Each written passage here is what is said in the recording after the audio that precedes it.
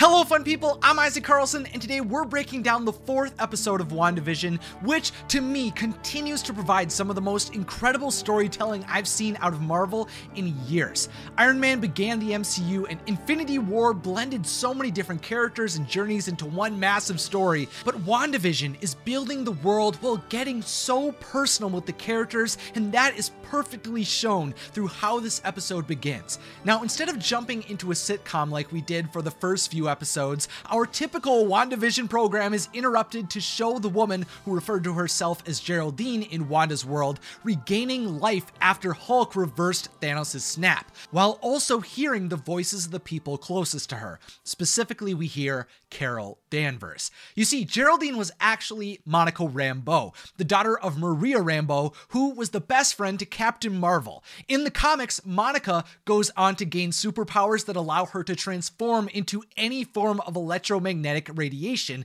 after she was bombarded by extra-dimensional energy. This led to her becoming a leader of the Avengers and a being recognized by the hero name Photon, Pulsar, and most recently, Spectrum. Now, initially, Monica beginning to live again is displayed as being peaceful and angelic, but as soon as she notices that her room isn't the way she remembered it, she begins to become flustered. After seeing her body be formed again, she has to hear the panic throughout the hospital she was in, which suddenly became filled with dozens of people returning. And man, to me, it was disturbing to see heroes get snapped away, but there was just something so unsettling to me seeing normal people becoming panicked by their lives suddenly returning to them after years of being gone. Ordinary people suffering, I just think, is so much more difficult to watch.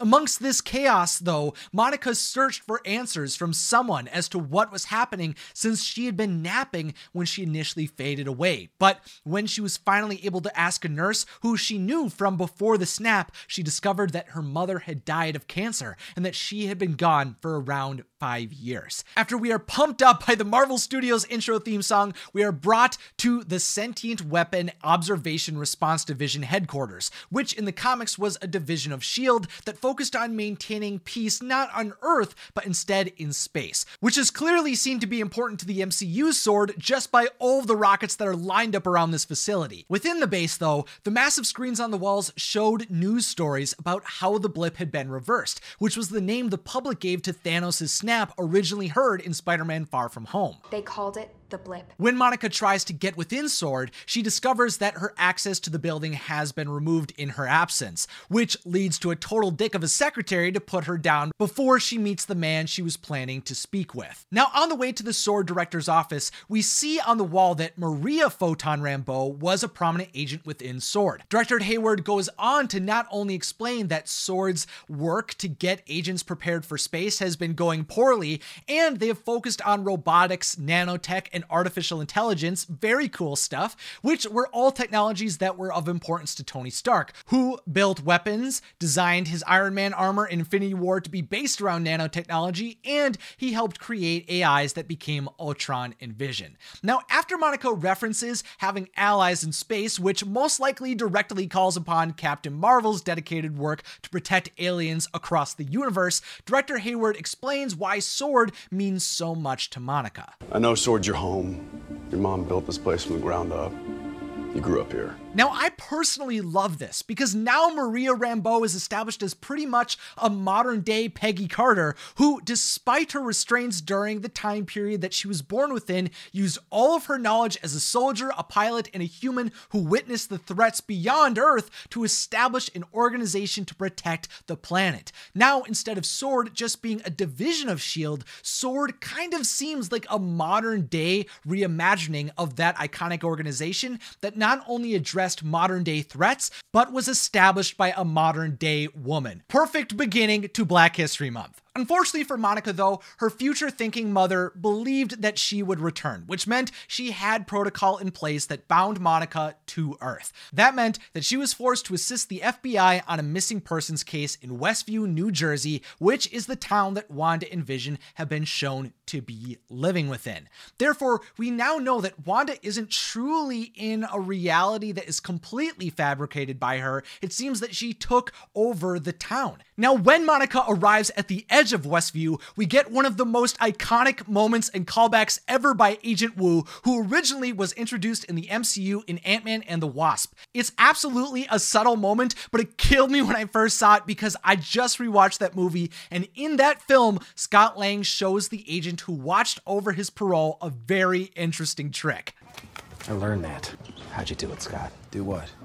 The card trick. So when Agent Woo does this, James E. Woo, FBI. that means that Scott inspired him to learn close-up magic. He actually did it. And if that isn't a clear enough way to establish Agent Woo as a total softy goofball, I don't know what would. After that amazing moment, Agent Woo explains that someone who is in the Witness Protection Program, we don't exactly know who, was lost within Westview, but that the officers that are communicating with him don't actually believe the town exists, and the agents feel like they can't go within it. Even when Monica flies a sword drone into the town, they have no ability to see the drone or what it is experiencing once it enters the boundary, which eventually leads to Monica inspecting the barrier until she is pulled inside. Once Monica is lost to Westview, that's when the government organizations begin to take what's happening there a lot more seriously, leading them to call upon experts from many differing fields, including one astrophysicist who I definitely wouldn't say has never gotten on my nerves, who is from the Thor films, named Darcy Lewis. She had a lot of experience working with Jane Foster and Eric Selvig, who were both leading astrophysicists themselves, but now Darcy has become one of the best. At the SWORD response base, we quickly discover that the soldiers are continuously sending in more drones into Westview, and we find out that SWORD, the FBI, the Army, and the Air Force are all present to figure out what is happening in that town. But this joint multi-service response wouldn't begin to truly crack what was happening until Dr. Lewis begins to see a massive amount of radiation coming from the town that she calls cosmic microwave background radiation. Now, if you've ever taken a physics or an astronomy class, you might know that this is the type of radiation that was observed, mapped, and used to further support the idea of the Big Bang Theory, that all of the universe derived from a single point and has been expanding for billions of years. Since this radiation is coming out of the town, this all implies that Wanda has created her own universe, which already has its own television broadcast. Later that day, a man is sent into the sewers to enter Westview and explore what's going on, much to Agent Woo's dismay, since the government agencies were having a lot of trouble observing anything within that town. But once Darcy figured out that they could see Wanda's television show, they finally had some insight into what was going on, no matter how confusing what they were seeing actually was. Now, Darcy Lewis's discovery that there was a television show taking place in Westview meant SWORD and the FBI could finally begin analyzing who was trapped in that alternate world. But that also began to bring up big questions like, why is there a repeated hexagonal shape throughout each of WandaVision's episodes? Now, the best idea I've seen thus far is by Jack Kendall from DSNY Newscast, who thinks the hexagons tie into the Universal Neural Teleportation Network, first seen in Guardians of the Galaxy Volume 2, and will appear in Walt Disney World's upcoming attraction, Guardians of the Galaxy Cosmic Rewind. I think the hexagons are a way of indicating that Wanda and Vision are currently in a different reality, and that symbol will continue to be used as a way to show characters being transported across the multiverse in upcoming movies like Spider-Man 3 and Doctor Strange Madness of the Multiverse. Later on, Darcy eventually finds Monica has been integrated into Wanda's world, and Agent Woo is eventually shown that one of SWORD's drones has gone through a similar fate. Every moment that foreshadowed SWORD in Wanda's show is finally being explained in this episode. And after seeing that they were making an impact in the television show, that only encourages Agent Woo and Darcy to attempt to reach Wanda through the radios she has throughout her world. While we know that they were able to penetrate Wanda's reality and shake her to the absolute core in episode 2, Wanda, who's doing this to you, Wanda? in the broadcast they watched, that event was entirely skipped over, leading them to believe that their message had been lost. When the agent who was sent into Westview crossed the barrier, his hazmat suit transformed into one for a beekeeper and became lost, just as I had theorized in previous breakdowns. SWORD was actively taking steps to try to understand what was going on with Wanda. Why does it keep switching time periods? It can't be purely for my enjoyment, can it? But of course, all of Wanda's episodes weren't enjoyed by SWORD agents alone, but also all of us, who were also trying to figure out what was going on in this weird situation, which of course led to the agents being just as baffled as all of us when Monica referenced Ultron. He was killed by Ultron, wasn't he?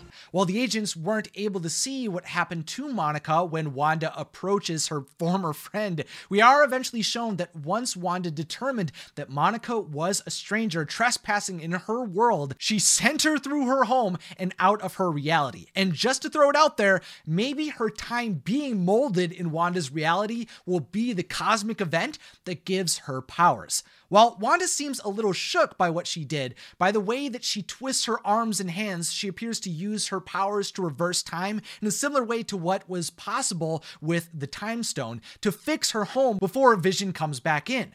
Only when Vision enters, instead of being his normal self, he's actually in the form that Thanos left him in after the Mind Stone was ripped out of his skull. Sure, he might have communicated like he was alive, but it seemed like it might be possible that he was just an animated corpse. And after seeing that, I'm kind of convinced that Vision isn't actually alive, and just like the rest of the world, Wanda is just putting her own layer on the true reality. WandaVision, I think, is setting up Wanda to be the antagonist for the people who are trying to break Westview out of her control. She's gone through some horribly traumatic moments throughout her life, and I think those moments are what are continuing to make her push against anyone who stands in the way of her finally having a life she wants. So far on Wanda's journey, everyone who was close to her was ripped away, and now she doesn't want to be forced to give up on what makes her happy. I believe that's why she feels she can't leave Westview, because if she relinquishes the world she created,